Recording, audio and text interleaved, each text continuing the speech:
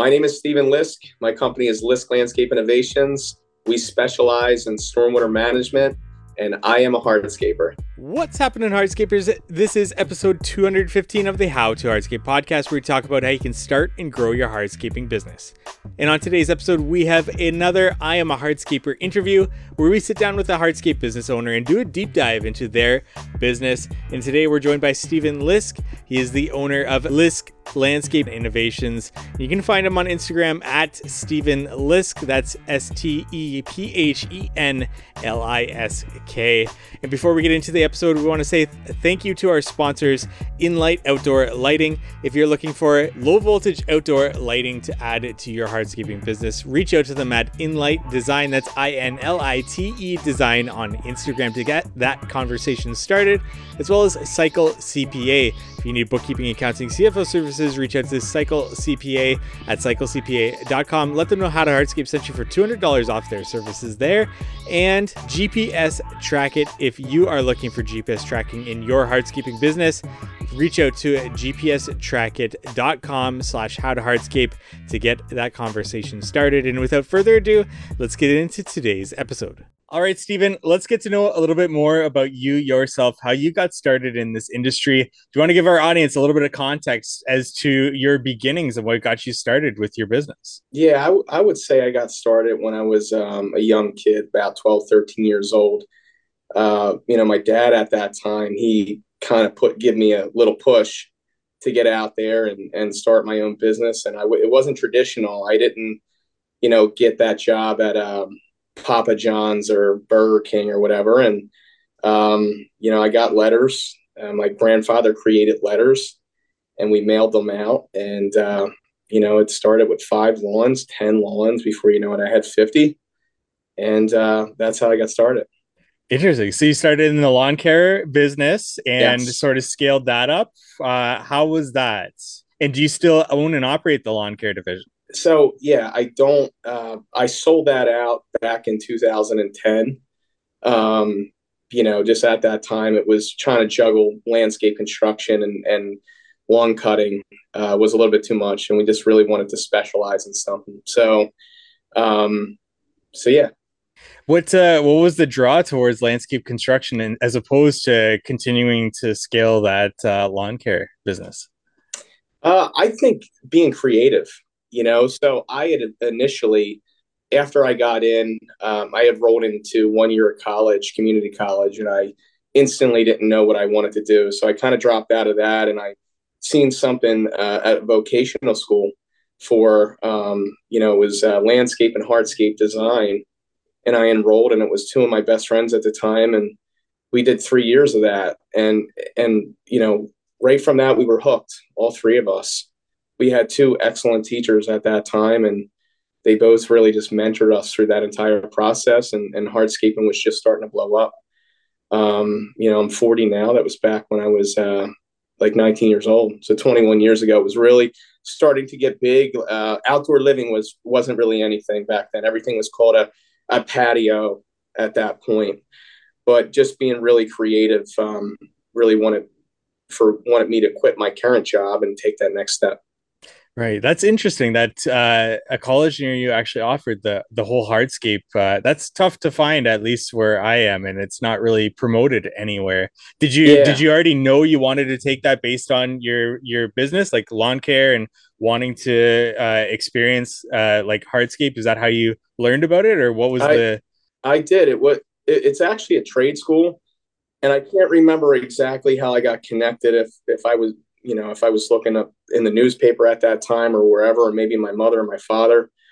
But yeah, I mean that's I loved the lawn cutting so much at the time, but I knew I wanted to get into something that was a little bit more fulfilling, and planning and all that was always kind of a passion, and being creative and being artistic, even back in high school. And I didn't want to quite go to college for that at the time. And I don't think anything was local in the local colleges. You had to go away. Delaware Valley in, I believe it's Doylestown, PA, around here was super popular, but I didn't have the time nor the money at that time. So I thought this was a great opportunity for me to work during the day, and then 10, it was night school from 4, I believe it was 3:30 or 4 o'clock to 7:30 to really further my education. And I got so much out of it at that time. Let's pick apart the education, because what was that like? Was it primarily installation based, or did you get sort of the estimating basics in there as well? Like, what was that course like? So most of it, I would tell you, started with planting and landscaping and identifying plants and botanical names, and that was that was the main part of it. We actually had two different teachers. So we had a horticulturist teacher, and then we had somebody who had his own business, hardscape business, and they would alternate days. So it was a good balance, and the hardscape teacher was phenomenal because he really taught us the ins and outs. I don't think we could have started the business without him at that time, because we didn't really know anything, and he really kind of got us motivated to get out there. And, we've already doing landscape, small plantings and mulching, but that kind of catapult us to at least get started doing small things, walkway or maybe a little garden wall. So that was really big back then. So then what's that jumping off point like, where you sell the lawn care business and you transition to landscape construction? Was this a difficult thing to do, or did you already have clients lined up and ready to roll for that landscape construction? Or was Yeah, there a transition phase there? it was a little nerve wracking because you have to think you're only as good as your next job. So that's the one thing about the lawn care is that that's a routine, right? Everybody gets cut every 7 to 10 days. Whereas like you got to scramble and you got to hope that people are always going to buy. So it was nerve wracking, but it was the time. I thought about if it weren't to work then I would have to find a different career. I said, look, this is my passion. If this is not going to work, and if we can't maintain consistent sales and do this, then I guess it's not going to work out. But I was happy at the time. I mean, I can remember the meeting that I had with the person who was purchasing it, and I was happy for him. And it was a really good, smooth transition. Clients were okay with it. He did a really good job of maintaining those clients because sometimes that transition is not the greatest, and everybody wants us back. But if they needed anything, all they had to do was call me, for anything. But happy we made the move, and we just had to move on. So and then so did you operate your business during the, say, 2008 downturn in the economy, or was this afterwards? Yeah, the 2008 economy was a nightmare. It was really, really, really, really hard. And as a matter of fact, I questioned whether or not this was the business I was going to be in 5, 10, 20 years. I remember the long conversations we had just because everybody was scaling back and everybody was fighting for the work. And again, back then, there was no really, there was outdoor living maybe in the lucrative areas, right? Like for us, lucrative is like maybe North Jersey, certain parts of Pennsylvania, but where we're at, people are not spending $1 million on hardscapes, especially back then, because they didn't value it like they valued other trades, say like carpentry work, right? You know about that.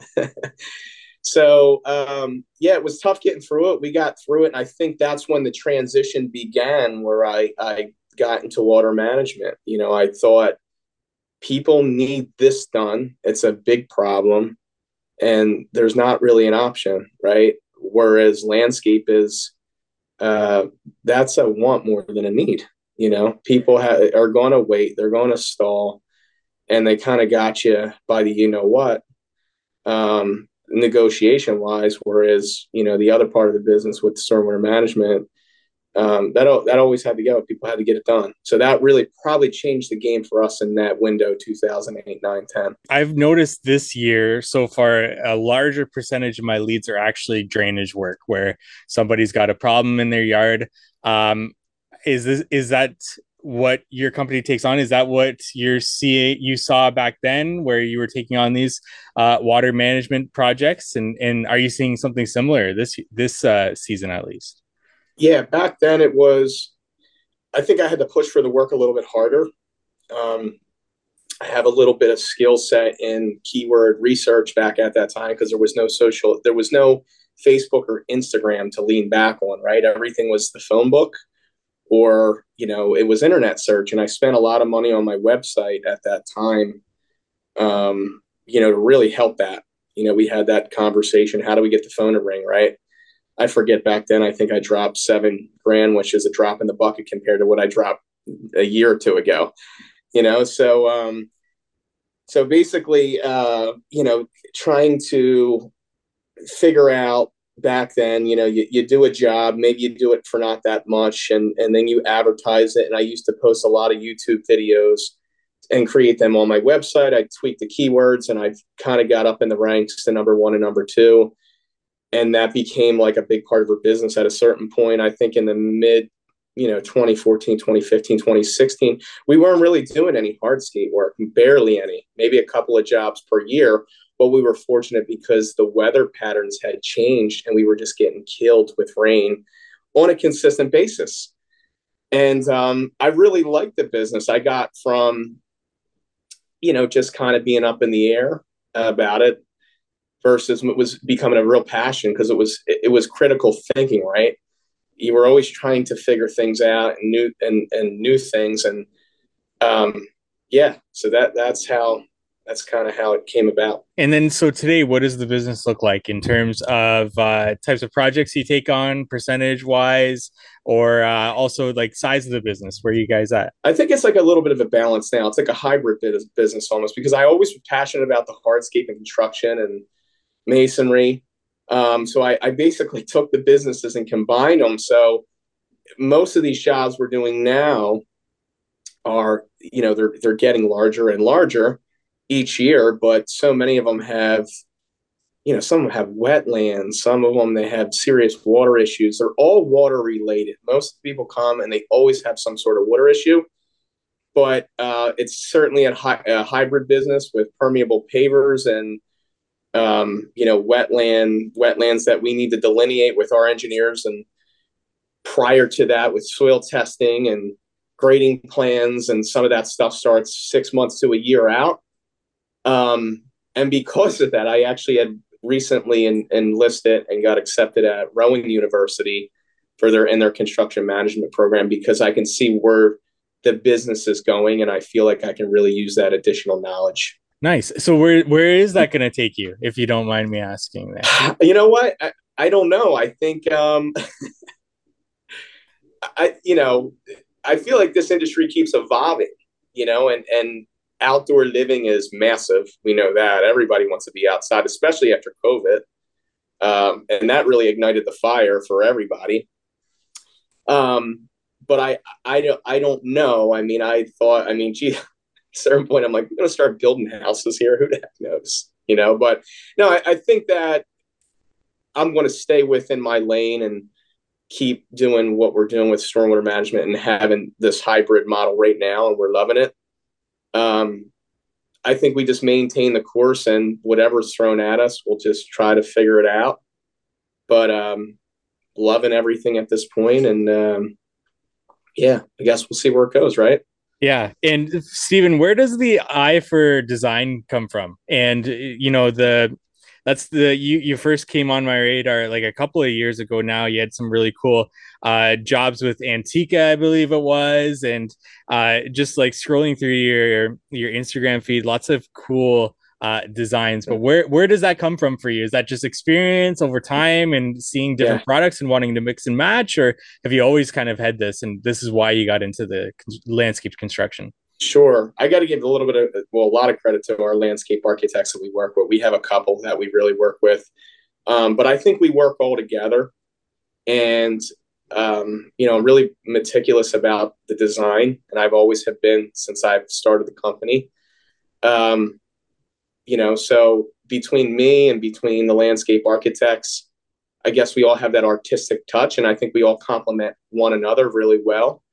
And I can bring that stormwater management background to kind of make everything function, right? Because that's the end of the day. Like, it looks beautiful, but it's got to last, and it's got to function, right?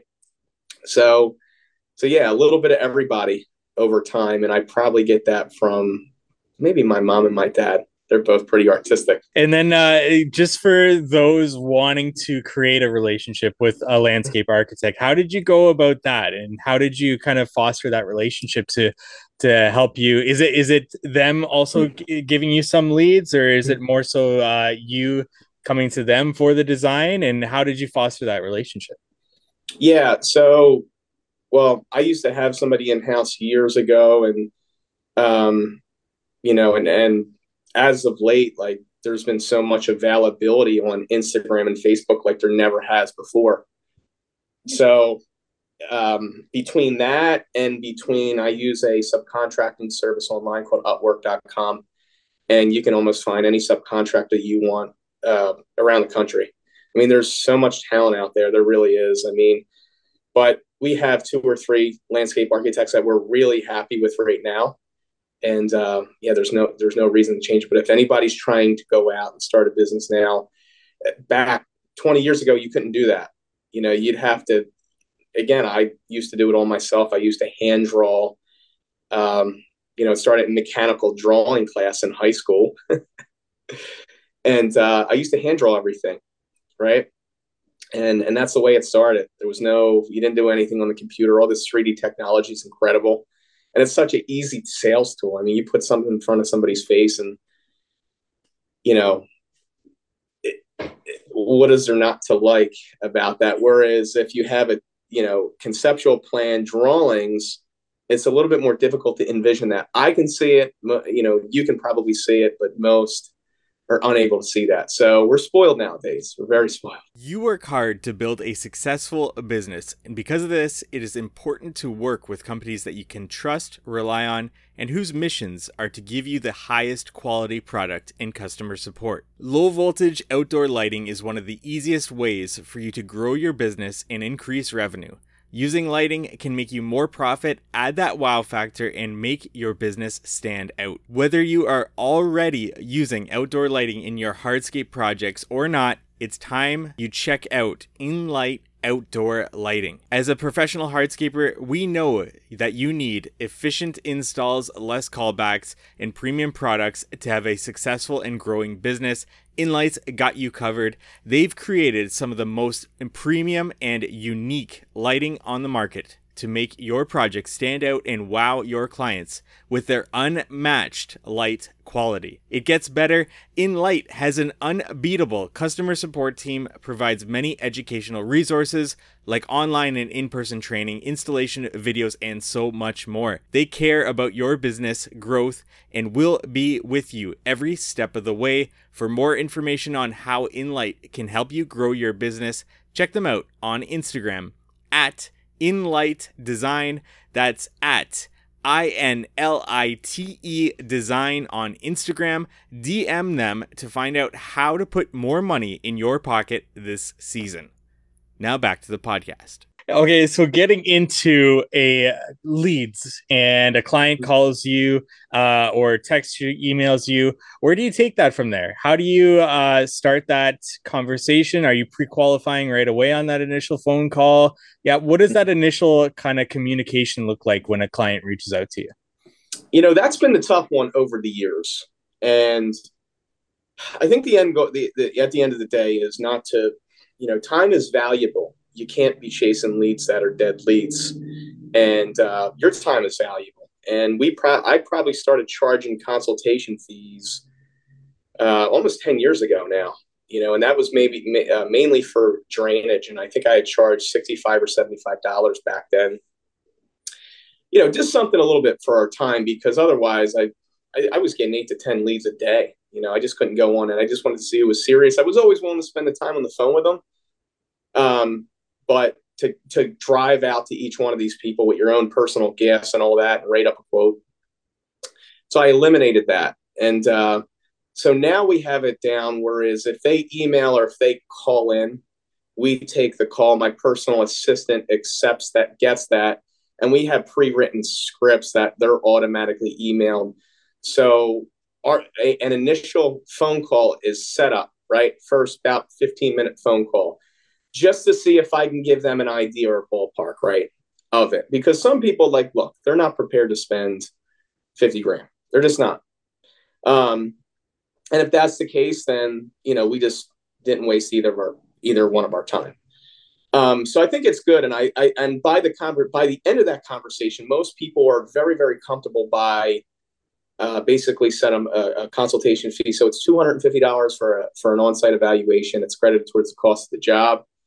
And most of those, I would say at least 50% of those convert, because normally I try to give them some sort of ballpark number, and I'll even, open up, they send me photos. So I review everything that they have, and I even pull up some of their stuff online, and I can usually troubleshoot what they have right there and then. So they're very comfortable by usually paying that $250 consultation fee. So it's not like they're calling the office and we're saying, hey, it's $250. And they're like, for what? Like, what am I getting? So I think building the trust is the most important thing with the client.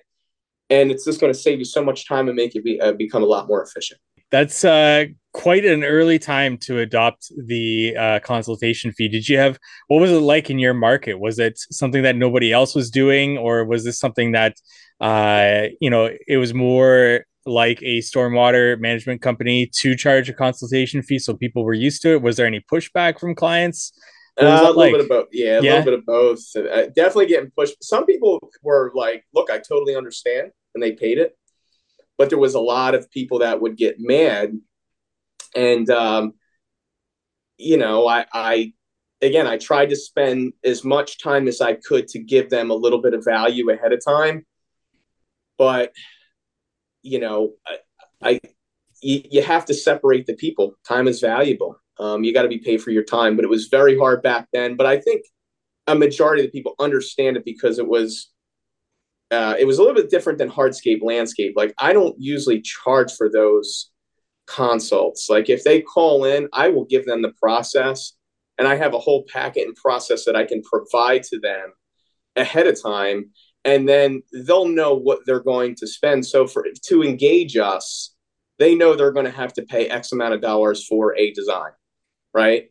So I'll usually meet them with them for free, because otherwise I can't really get the ball rolling for the project. I can give them ballpark pricing. Hey, this is going to be between $50,000 and $75,000, or this is going to be between $100,000 and $150,000. Here are the fees associated with that. You're going to have a building architect. You have the landscape architect, right? You have the civil engineer. Maybe we have a structural engineer, possibly. So you can give them all them costs, and at that point in time, they'll let you know if they want to meet you on site. So it saves a whole lot of time. It's a lot of stuff that we can just do on the phone rather than meeting in person, where you're essentially doing the same thing. Right. Right. And then leads. We talked about how you focus on keywords and you're ranking pretty high back then in your business. Nowadays, do you still rely on that to bring in leads, or have you branched out? I know, do you get leads coming from your Instagram? Where are all your leads coming from, essentially? Yeah, I would tell you it's a little bit of both. I think they find us on like Facebook forums and elsewhere. And then they start to follow us. And then they start following us, whatever, 3 to 6 months, and they eventually reach out, or they eventually want to purchase. It's because, 5 years ago, I would say it was 70% online search, 30% social media, and then it became 50-50. But I think social media is starting to kind of overtake that, right? Not that people are not searching online, but I think that so many people are more comfortable with finding contractors on Instagram and Facebook, and it's just becoming the future, and you still got to invest in your website a little bit, because I don't think your social media page has enough on there sometimes. And I think that, you can really build your website out for the most part and really educate your clientele on the website. So it's still always good to have that website storefront. But if they want to continue to watch you day in and day out, social media, I mean, people get up in the morning, right? Drink their coffee and they open their browser, and when you're feeding that information to them on a nonstop basis, I think you're giving them that trust factor that, okay, this guy knows what he's doing. So most people come to us, I don't have to sell them. They kind of see what we do and they almost know what they want. So that's a good part about social media, that again, you had to bring a portfolio book out to a clientele 20 years ago because they don't know you from anyone else. With that, do you find there's a percentage of certain types of leads coming better from different sources? For example, like Instagram, you find that you're getting better leads than you are from your website directly or from other avenues. Do you find that there's a better, higher quality of leads coming from different avenues? I think it's a balance all around. I don't think there's I hear guys now they're getting leads on TikTok. I'm not heavily into TikTok. It's just so much social media. I mean, I don't want to be, and that's the other part. Like I don't want to be living on social media constantly. Which, right now I do a lot of the posting, but I also have that somebody that they help assist with the videos, but it's a lot of work. Consistently, and I feel like you have to do a little bit of it yourself just because it's more personal and there's the only person that knows it in your business, or somebody that works in the business. um so yeah, I think that the leads through it, like I think they're I think 5 years from now that might very well change. I would tell you it might be all of social media, and websites might be somewhat obsolete. When you schedule that initial consultation, what happens on that initial consultation? What are you bringing with you? Are you bringing anything with you? Or what kind of questions are you asking that client to Mm-hmm. see what might go into that space, what might not go Mm-hmm. into that space? Mm-hmm. And are you asking any questions to learn a little bit more about the client? What happens on that initial consultation for you? Well, like I said on the phone call, I think we talk about a lot. Sometimes these phone calls could go 30 to 45 minutes long if they're really about landscape construction. So I send them a formal email with my proposal, with all my subs, engineers, landscape architects. And when they do engage us, and then I go out there, we'll walk through, because we still want to walk through, and I still want them to tell me, like, what are your goals, right? Um, what type of materials are you looking to use? Obviously, stormwater management is always like a big thing. What we're going to need to do address that. Um, you know, it's really the basics, right? When you go out there, and then at that point, I think they give you a little bit of leeway to say, like, look, hey, Steve, I'm trusting you. So I go out there, I take some brief, couple measurements, right? Property survey mostly tells you everything. I take video, I take photos, and then I have them always send me inspiration, because I really think that helps us guide it and almost nail it the very first time. So most of the time, they're going to send me anywhere from 10 to 20 photos of what things that they have seen on the internet that they really, really, really love. And that helps guide us.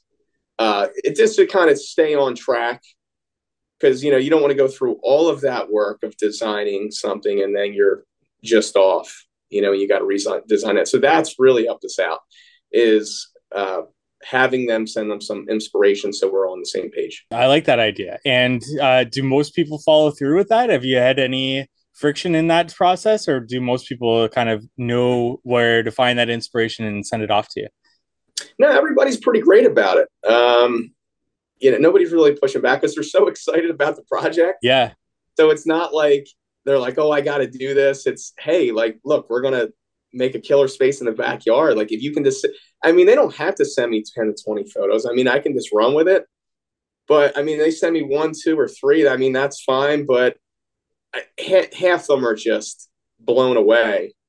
And there's always tweaks. I got a client now, we're making a couple of tweaks. I mean, we're always 75 to 80 on point, and there's might be adjustments with the outdoor grilling station or the pavilion, or the size of the pavilion, or the colors of it. The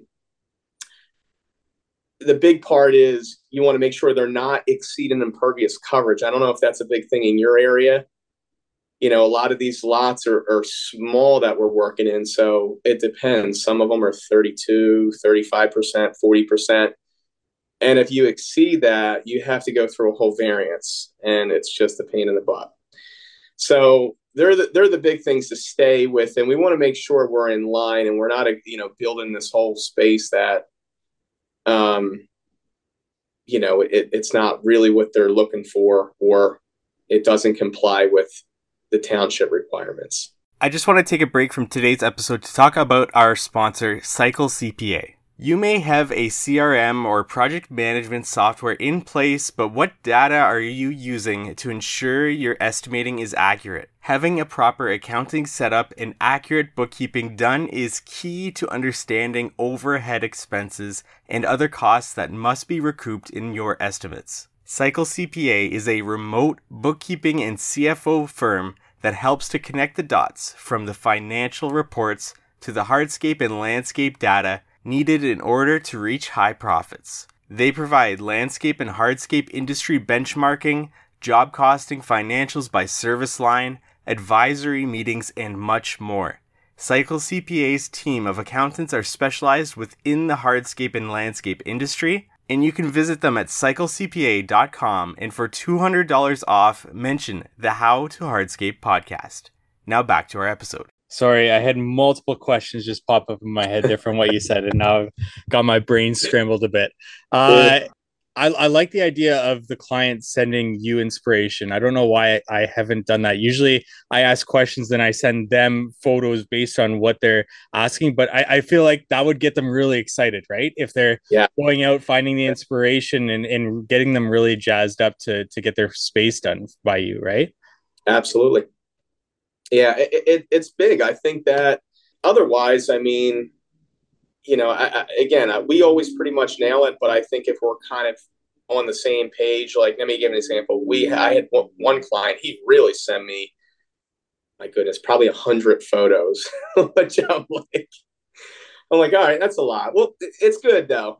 And, we got all of them and we collaborated, and the architect got back and he's like, look, sent him this mock up on SketchUp, and what do you think? And we on, I said, I think it's awesome. I think he's going to love it. So we finished it up, and the customer just emailed me back like instantly, like, you pretty much nailed everything that I had right from the bat. And that's why it's important, because otherwise we might not have designed something like that, right? And it's not a big deal if we have to go back to the drawing board, but I think it just saves everybody a little bit of time, maybe that inspiration.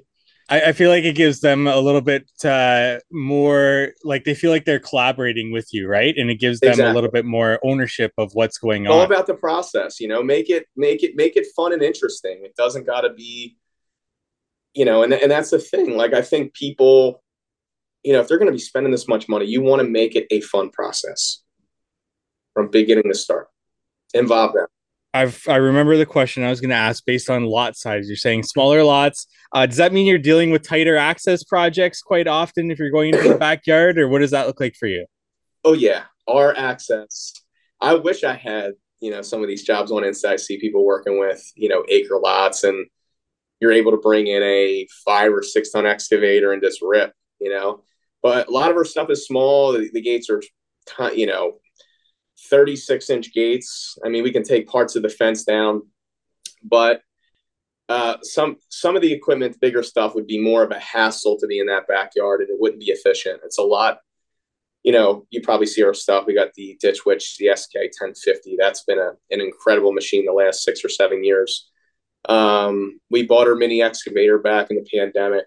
That's been great. I was going back and forth about a bigger machine and a smaller machine. I think it's right in the middle. It does everything and anything. If we need to excavate and do French drains and drainage, no problem. We can throw it on a trailer with our mini skid, no problem. If we need to do a larger hardscape construction, and I mean larger, I don't know, maybe 1,000 square feet, and that's really not that large. It's great. You can just do everything and anything with it. So a lot of our equipment is compact. I thought about purchasing bigger, larger equipment. Honestly, we have a Caterpillar 249D, and then we barely ever use it. We have it to move pallets and do a couple of things, but it sits more than anything. And we had thought about maybe getting rid of that and buying another ditch witch, which I think we're going to. That's at least for our jobs. I mean, if you have wide open access, then it probably doesn't make sense. But the goal is to minimize the manual labor, right? To be efficient, to not kill your guys out there, and I think that's the goal. So We'll definitely get back to talking about equipment a little bit more, but when you do sign up a client to a project, what does your payment structure typically look like? Do you have a set payment plan that you set people up on, like a down payment percentage, progress payments, and then end payment? What do you leave for the end payment percentage, or does it vary from project to project for you? yeah, anything under like $10,000 or $15,000, I'll usually do 50% down, and then 50% upon completion, because we're going to get done the job pretty quick, whether that's a couple of days, 2-3 days. But larger projects, anything over 20 or 25K, we'll usually break it down into thirds or quarters. Always 25% down, and then usually another 25% upon 14 days prior to project start date. And then we'll do another payment, 25% midpoint, project midpoint.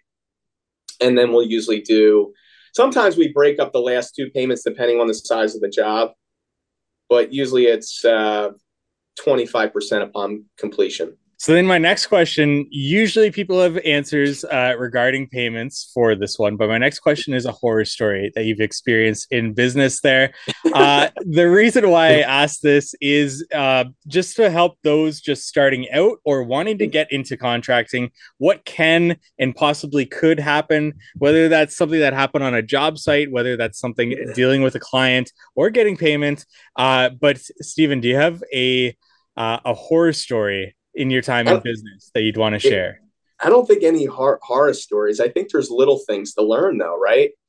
I mean, you make mistakes. I mean, I think your contract's so important, right? You need to get an attorney to draft your contract and be very specific. But I think if you don't have a clear-cut contract, you're going to run into a lot of problems, whether that's change orders or just misunderstandings about scope of work. You want to avoid that, but no major ones. It's all been things that were misunderstood, whether it be the contract, and we've cleaned that up over the years. And we really haven't had any issues because anything we're very transparent up front, or I'm up front with mostly everybody. And if there's a change order, I have a client signed it. First we stop the work, we talk about it, and then we basically, I'll draw an updated proposal and I'll add it. And usually we're all on the same page. But, years ago, when you kind of fly by the seat of your pants, maybe 15 years ago, and you don't have all that language in there, there's a lot that could go wrong. There's a real lot that could go wrong, as you know.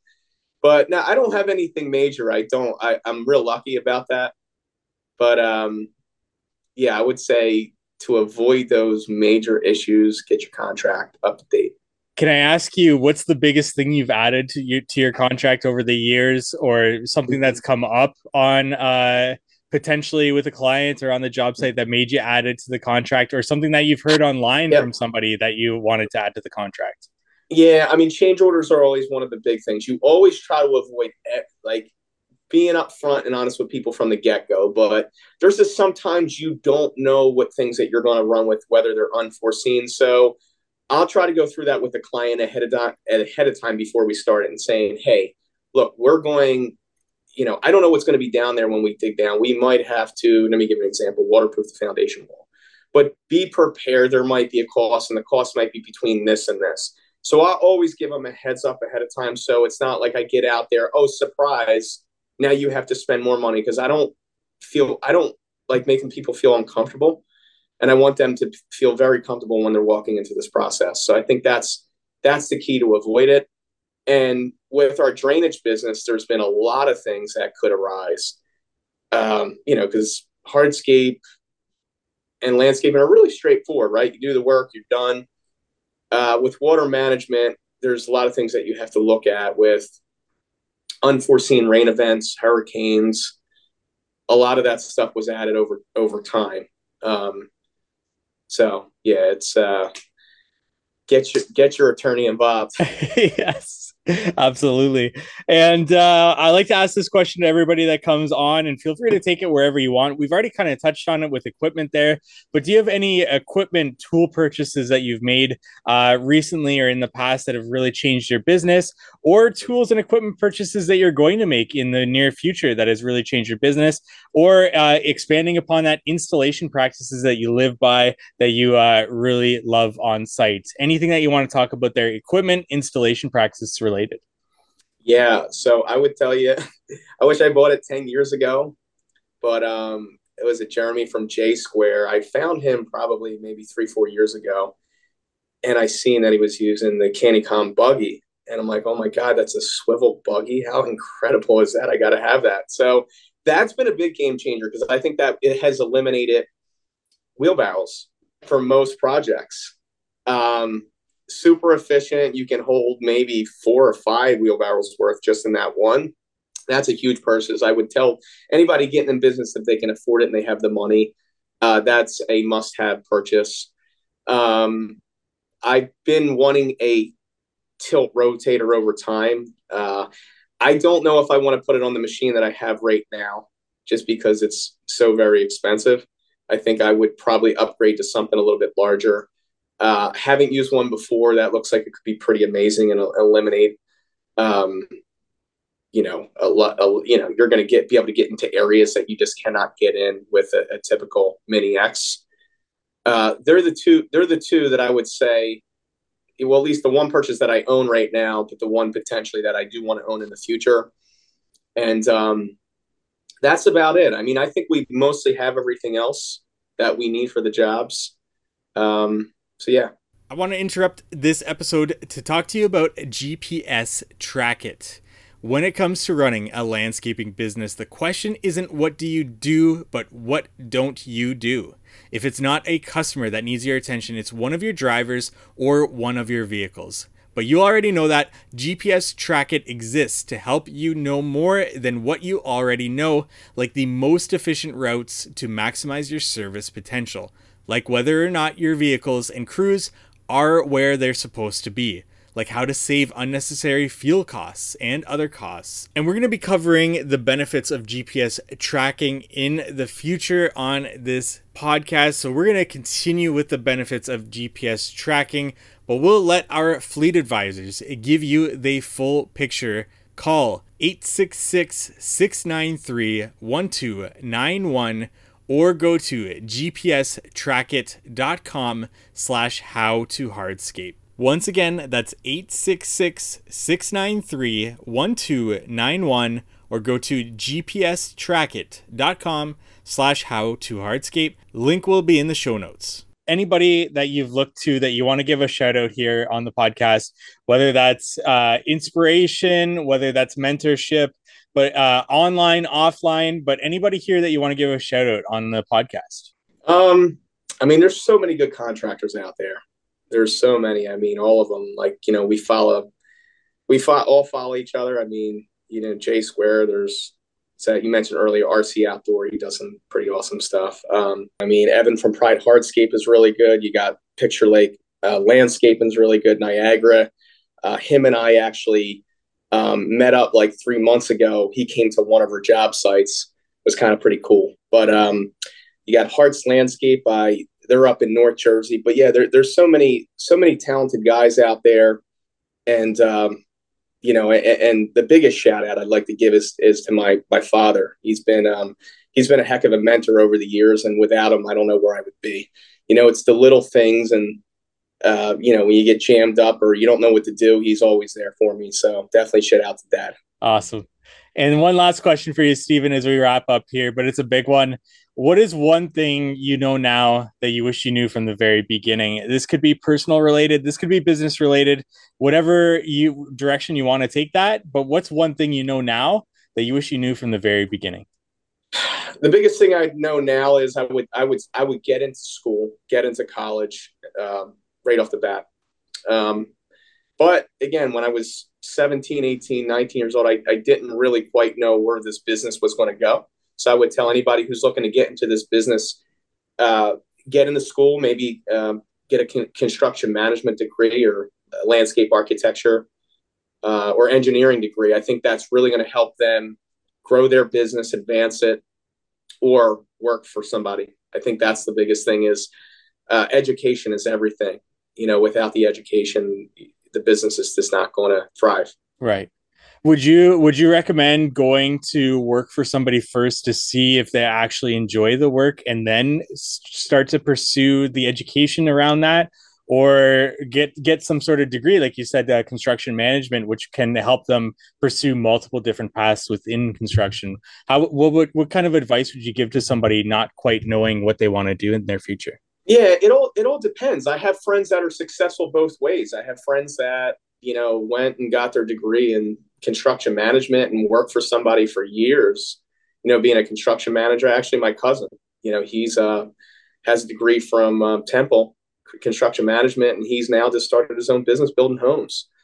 Shout out to Ted McHugh. And I have another best friend. He's really, really successful. He did the same thing. He went to college, was working for a couple of different companies, and he's killing it now. I mean, it's a $200 million company. Or again, like I had started, I was kind of working on my own, right? And going to school. But I do think if I had to do it over again, I would absolutely get in school first, maybe work for somebody or maybe start your own business. It's all how you're feeling really at that time. Owning a business is a lot of work. I feel like if I did go to college back then, I probably would have worked for somebody for the first 5 years at least, because I think you cut out a lot of that stuff that takes you so much. Like, you eventually learn it, but it takes a lot longer to learn it versus, you kind of got that crash course with college, and then you're working for a bigger firm, which they're going to cover basically everything probably in that first 5 years. So I think it does give you a jump start, a little bit of a jump start. But look, I mean, it worked out. But if I had to do it over again, that's what I would do. Steven, thank you so much for the time to do this interview. I appreciate it. Where can our audience go to find out more about you? Any closing comments, remarks that you want to make? But where can our audience find out more about you? They can go on my website is www.lisklandscape.com. My Instagram page at Steven Lisk. Also on Facebook. And yeah, if they want to visit any of those sites or call our office, that's where they can find us. And that's spelled STEPHENLISK. Steven, Thank you so much for your time today. All right. Thank you so much. Thank you to Steven for joining us for that episode. Reach out to him on Instagram at Steven Lisk. That's STEPHENLISK. And thank you to our sponsors, Inlight Outdoor Lighting. If you're looking to add lighting to your hardscaping business, reach out to Inlight Design. That's INLITE Design on Instagram to get that conversation started, as well as GPS tracking with GPS Track It on Instagram, and bookkeeping, accounting, CFO services with Cycle CPA at Cycle CPA on Instagram, and let them know How to Hardscape sent you for $200 off those services there. And we are always looking for ratings and reviews on this podcast, because that really helps us get this podcast out there to get more great guests on this show as well. So on Apple Podcasts, you can leave a rating and a written review. I'll get to reading those reviews on future episodes. And on Spotify, you can just tap a couple of times and leave a 5-star review there as well. So thank you for doing that if you've already done so. And if not, that really does help us if you would be willing to do that there. And we look forward to meeting with you next week on the How to Hardscape podcast.